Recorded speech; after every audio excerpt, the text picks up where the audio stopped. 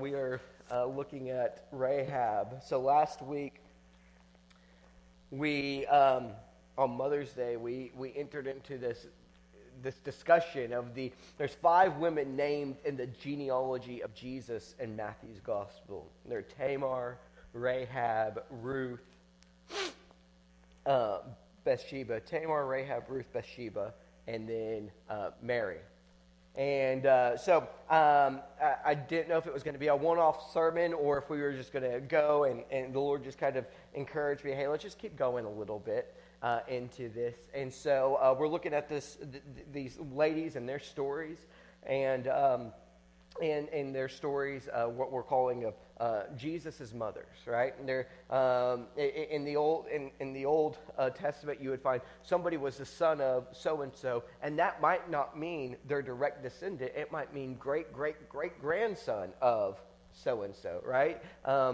And so in the same kind of parlance, these ladies become Jesus' mothers. Today, again, we're going to look at the story of Rahab. My question to you is, what do you know about Rahab? Does anybody want to offer anything that you know about Rahab? Yes?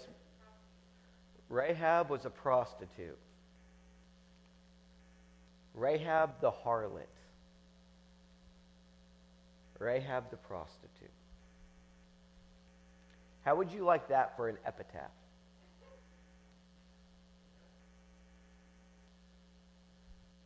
She feared God.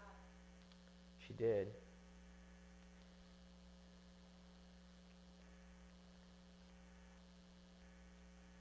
This prostitute feared God.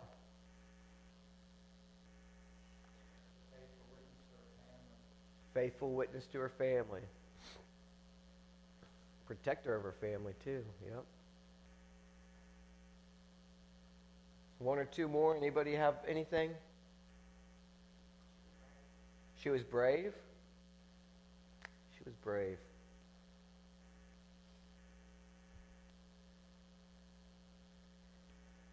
Yep, these things are true. In the story that we learn about her, she's the hero. She's the hero. She's the rescuer. Another name for rescuer is Savior. Now, I want us to talk about Rahab a little bit today. First of all, if you're not familiar with the story, we're just going to familiarize ourselves with the story. It's necessary that we do that. But then I just want to take one angle. Something that was brought to my attention, which I thought was necessary to be brought to your attention. Just want to take one angle about how Rahab, this woman who was a protector of her family, a God-fearer, who was very brave, who was the hero of the story, gets remembered as the harlot, the prostitute. That's her epitaph. And how, even with such an epitaph, and maybe because of such an epitaph,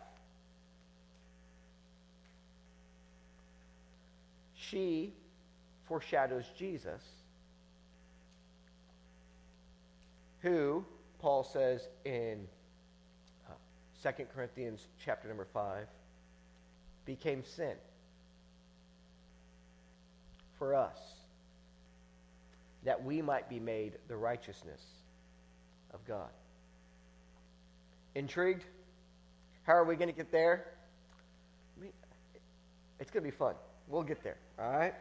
So, Joshua chapter number 2, I'll largely tell the story rather than read the story, but we will have to read some things out of the story, so you should open to the text. But here is the story. Joshua, the son of Nun. Great biblical joke. Who was Joshua's daddy? No one. It's the son of Nun. Ba-da-da-da-da-da. Joshua, the son of Nun, sent out of Shittim 2 men to spy secretly, saying, "Go view the land, even Jericho. And it says they came to a harlot's house named Rahab, and they lodged there. Now, I will just admit the Hebrew term for that word lodged can mean they just stayed the night. But it's also the term that you find is the euphemism that is used to biblically know somebody. Same term. Now, I'm just saying that this text, because they're staying at a harlot's house and because they're two men, this text gives us a whole lot of unclear understanding about what were they doing at the harlot's house. So anybody who acts like they know for sure that they did something, they must have. They're wrong. Anybody who acts like for sure that they know that they did nothing, they're wrong. Here's the deal. The only reason why I bring this up, sometimes we think we have to clean up Scripture. We don't. The beautiful thing about our Lord is that He works through human beings who are full of faults and failures and futility and foolishness. Sometimes they do it rebelliously. Sometimes they do it willfully rebelliously. Sometimes they do it naively, ignorantly. Why is that beautiful? Because you are human. And you need God to work in you and through you. And if you think God is only going to work in you and through you when you get it right, you've got the whole plot wrong. And it's so hopeful for us.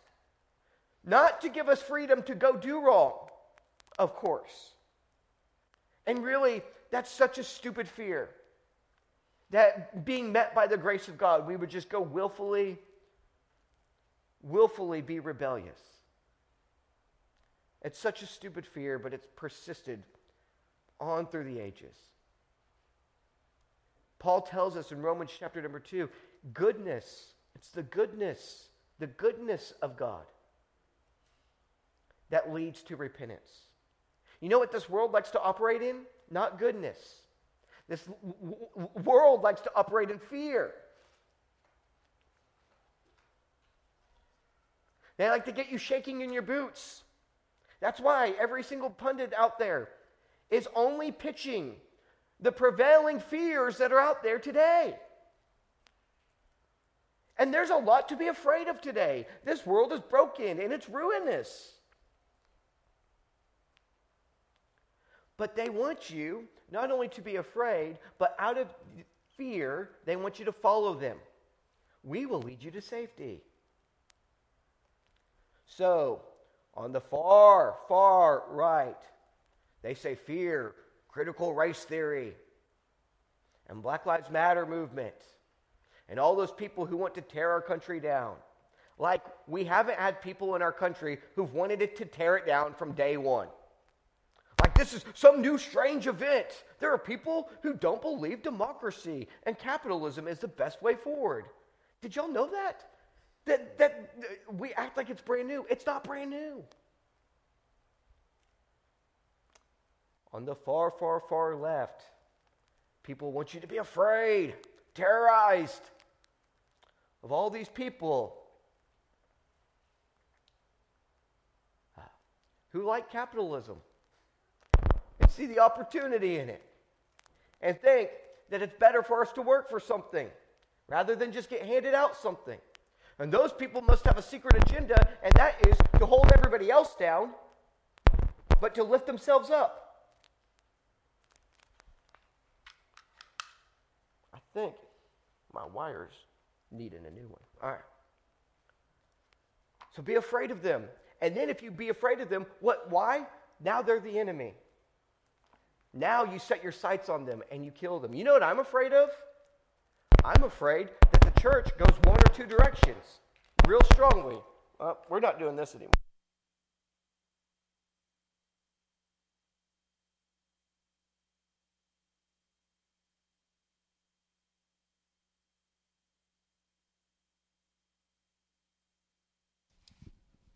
What I'm afraid of as your pastor is that I see the church going too far in one direction or the other. I read broadly. I don't just read a whole bunch of independent Baptist stuff. I read everybody's stuff. And you know what I find out? I find out in the evangelical church and in Baptist churches and in Lutheran churches and in Methodist churches and all across this world, we have people flocking to one side or the other. You have people in evangelical conservative churches that think that, you can't even talk about justice issues, or you are aligning yourselves with the Black Lives Matter movement right off the bat. Like, Scripture has nothing to say about justice, when Scripture has so much to say about justice. And then I find on the other side that people are targeting the conservative evangelical churches, other evangelical churches, other Protestant churches. They're targeting them. They're just xenophobic, racist, bigots. And all they want to do is keep the white man in power. My brothers and my sisters, we will not go one way or the other here. We will be not led by fear, but love. And perfect love casts out fear. And so we will love those people who are duped by QAnon and other conspiracies like that, who think that everything is conspiracy. We'll love them. We'll be patient. And for those people who are deeply rooted in the whole system must be burnt down if it's going to be rebuilt to anything new, we're going to love them. Now you might go, well, what do we mean by love? Well, we don't just mean lip service. So we got to figure out how to love people who are different than us. I don't know why all this came up right now in this moment, but it did. I'm moving on now.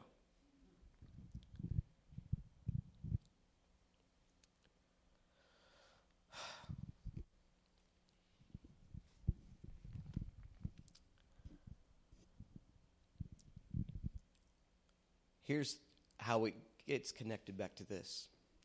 You know who God is going to use in this world? He's going to use people who are middle of the road, who see the nuance in everything, and who try to be very balanced. And he's also going to use people who are far extreme. Because the Spirit of God doesn't get withheld from people. It gets freely poured upon people. It gets freely in the lives of people. And nobody can deal with that rightly. We don't think that it should be that way because we think we know better than God. But God tells us the real story. If it weren't that way, then my Spirit couldn't move because none of you got it right. And so the stories do not need to be cleaned up. We don't have to gussy up the story and say, well, they would have never done anything wrong. They were flesh and blood males. They could have done something wrong. But they could have also been honorable men. They didn't have to do anything wrong. But guess what? That's not what the story is about. The story tells us not about the men, but about the woman. And this woman was a harlot. She was a prostitute. And they came into her house. And the king got wind that these two men from Israel came into her house. And the king got scared. And the king wanted to kill those men or imprison those men. He wanted to trap them at least so that they couldn't go back and report what they had seen. He didn't want them to take their valuable intel back to their commanding officer, Joshua. And so he sends to Rahab and says, "Where are the men?" And Rahab tells a lie. And it doesn't get prettied up. We don't have to say, well, it's a righteous lie because it was. She just told a lie, y'all. Why did she tell a lie? She told a lie to save these people. She hid them underneath some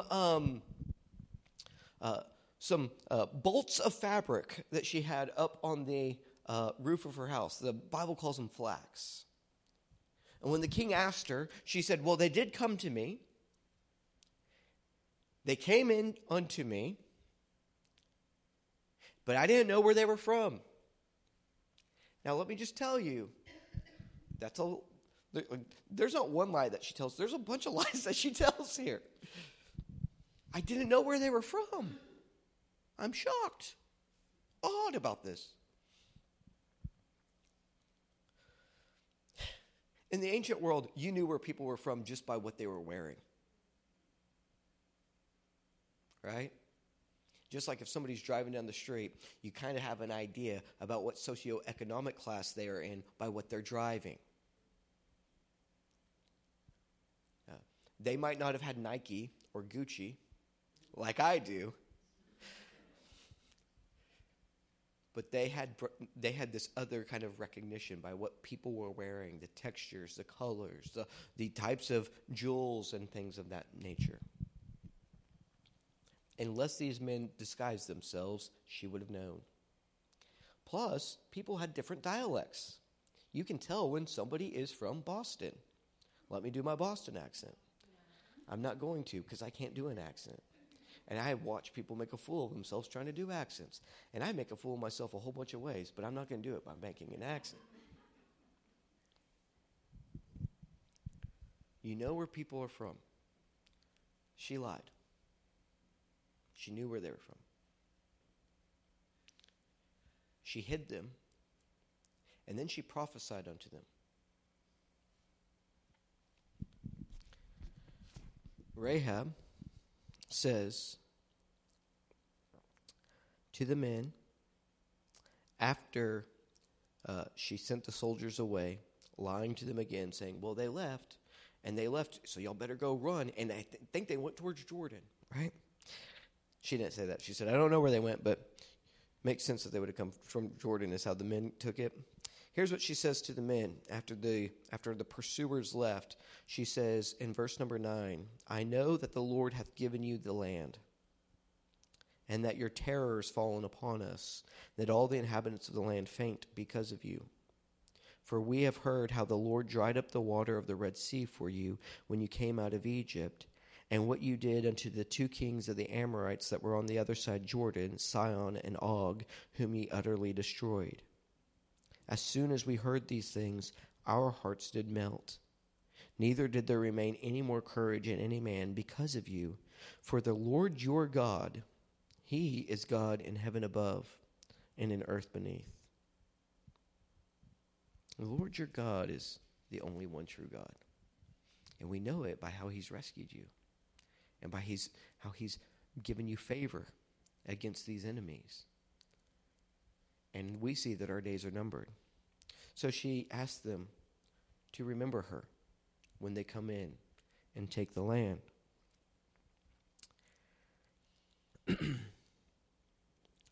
She says, I pray you, swear unto me by the Lord, since I have shown you kindness, that you will also show kindness unto my father's house, and give me a true token, and that you will save alive my father and my mother and my brethren and my sisters and all that they have, and deliver our lives from death. And the men answered and said unto her, our life for yours, if you utter not this our business. Just so we know, and to be clear here, they weren't supposed to make any promises to any people in Canaan. Deuteronomy tells us that. So these men stepped out of line too. But why would they step out of line? Because she was a neighbor to them. She showed them kindness.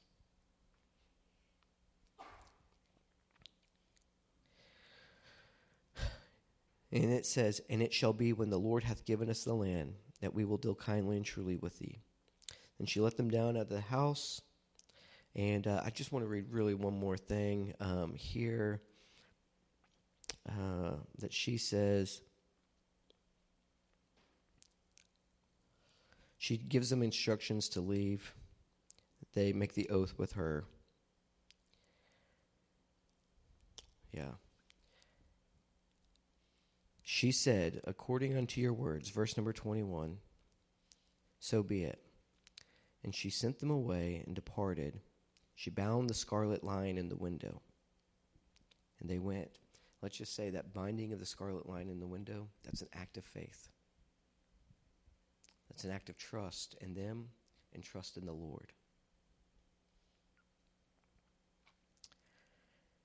And they came unto the mountain. They abode 3 days until the pursuers were returned. The pursuers sought them throughout the other way, found them not.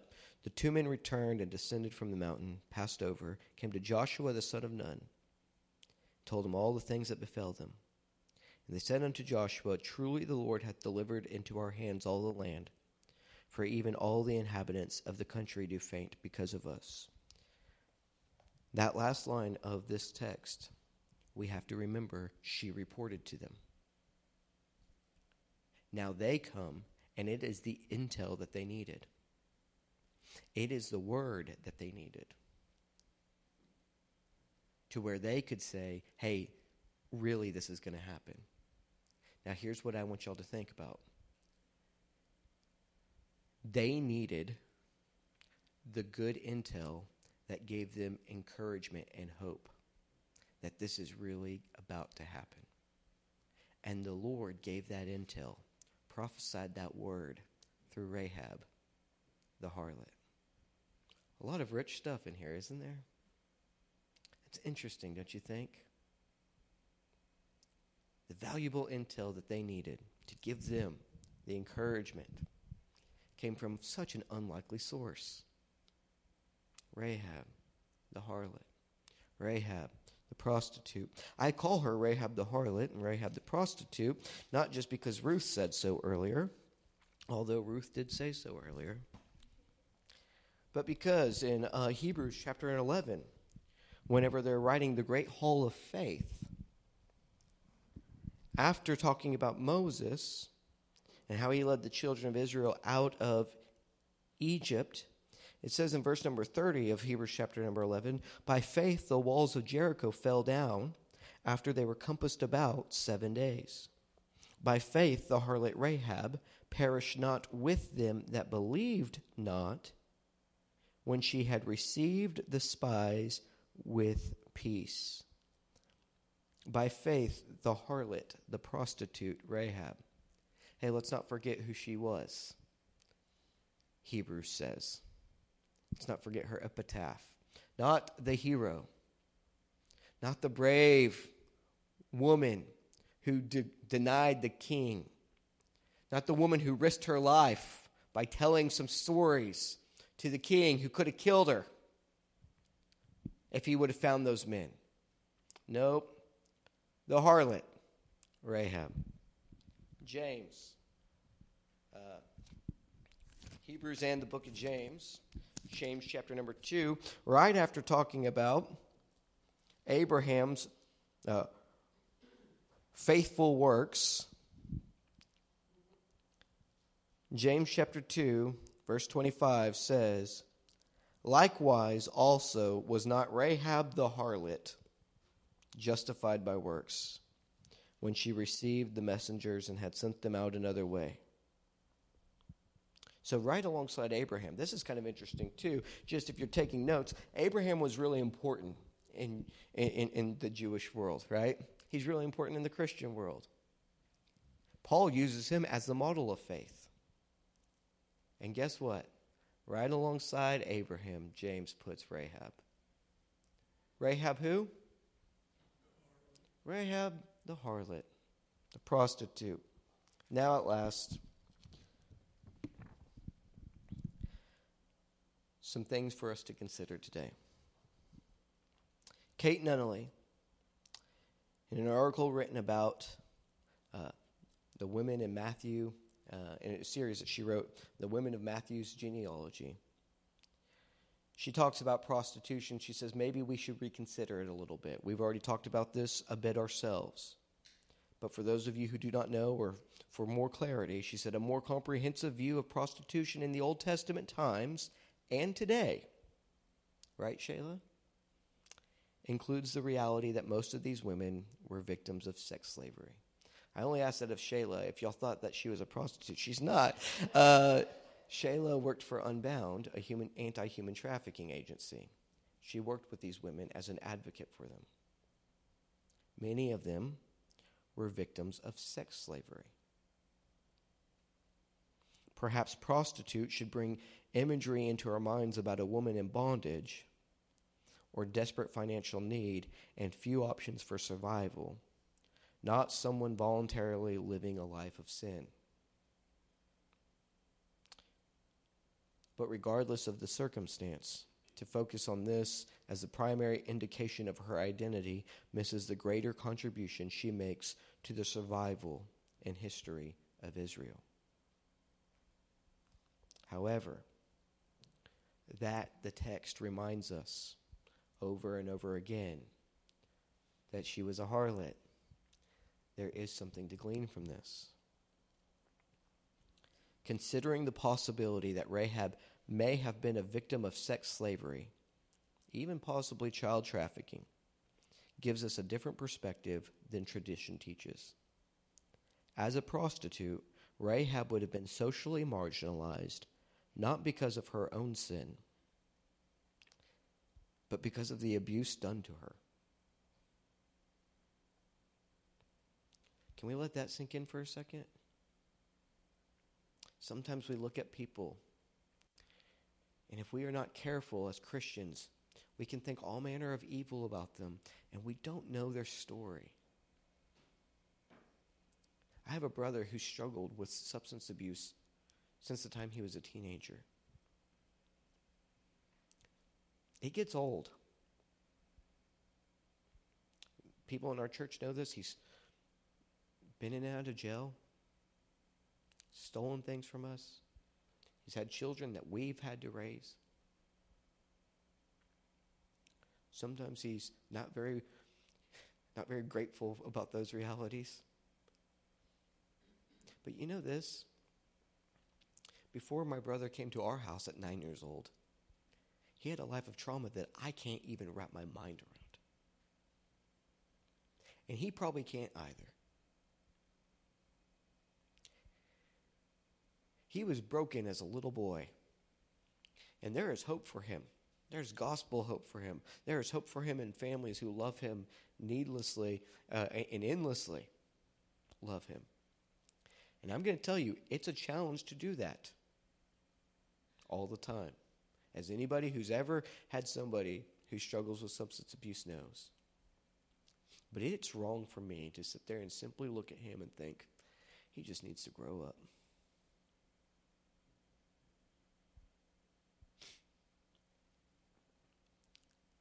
We probably should have a better view of people who are sinners.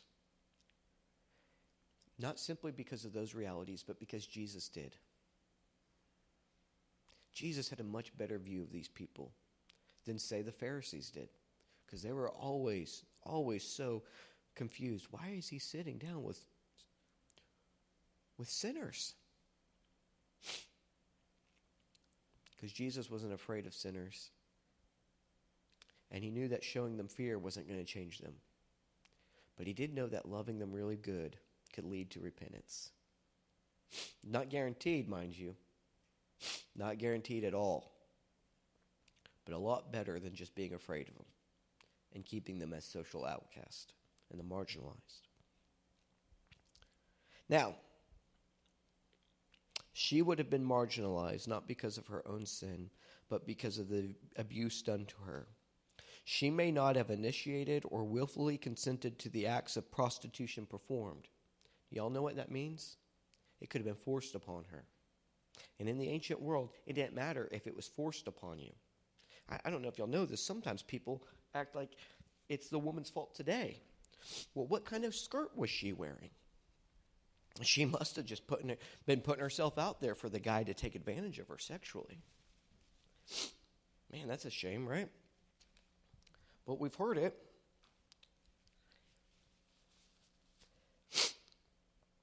What was she doing in the car with that boy? I don't know. What were you doing in the car with the boy who didn't touch you? Probably the same thing. Let me not beleaguer that. But the first time that somebody took her and used her, she would have been no good. Sullied. She would no longer be a chaste virgin. And nobody was going to say, hey, I want this woman to be my wife. Whether it was done to her or she willfully did it. Now then,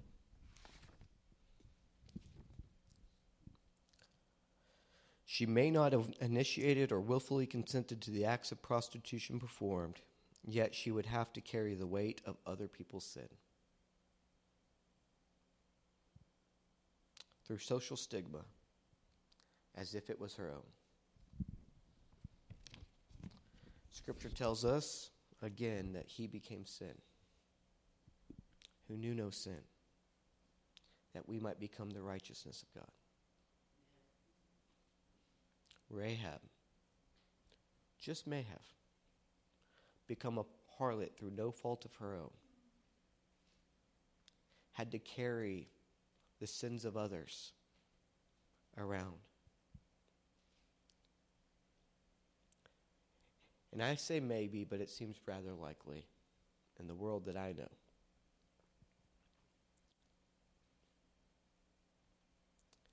And every time that we're reminded that she's a harlot, we shouldn't be reminded sinner. We should be reminded bearer of sins. Because in this way, she foreshadows Jesus Christ.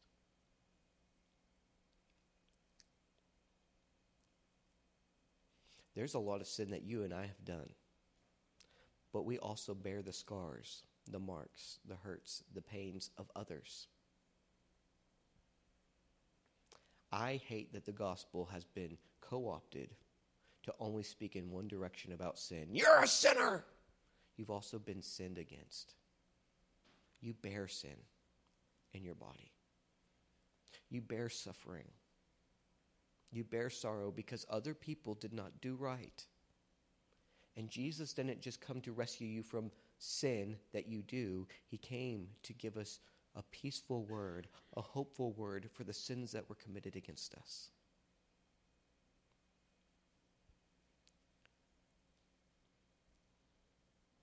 For the wrong that's done in this world, the injustice that's done in this world.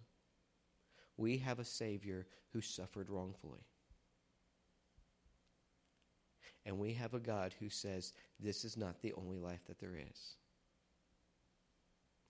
And as Paul said, all we have to look forward to is that the suffering of this present time pales in comparison to the glories that are yet to come.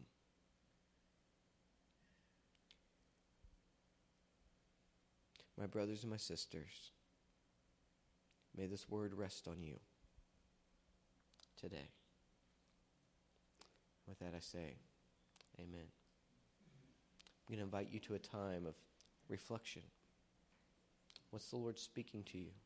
And after a few moments, our praise team is going to come back up, and we're going to close our service with a couple songs this morning. I'm going to pray over you right now, give you some time, and then close us in prayer. Lord, I love you, and I just pray that you would hear the prayers of my brothers and my sisters. I pray these things in the mighty, resurrected name of Jesus.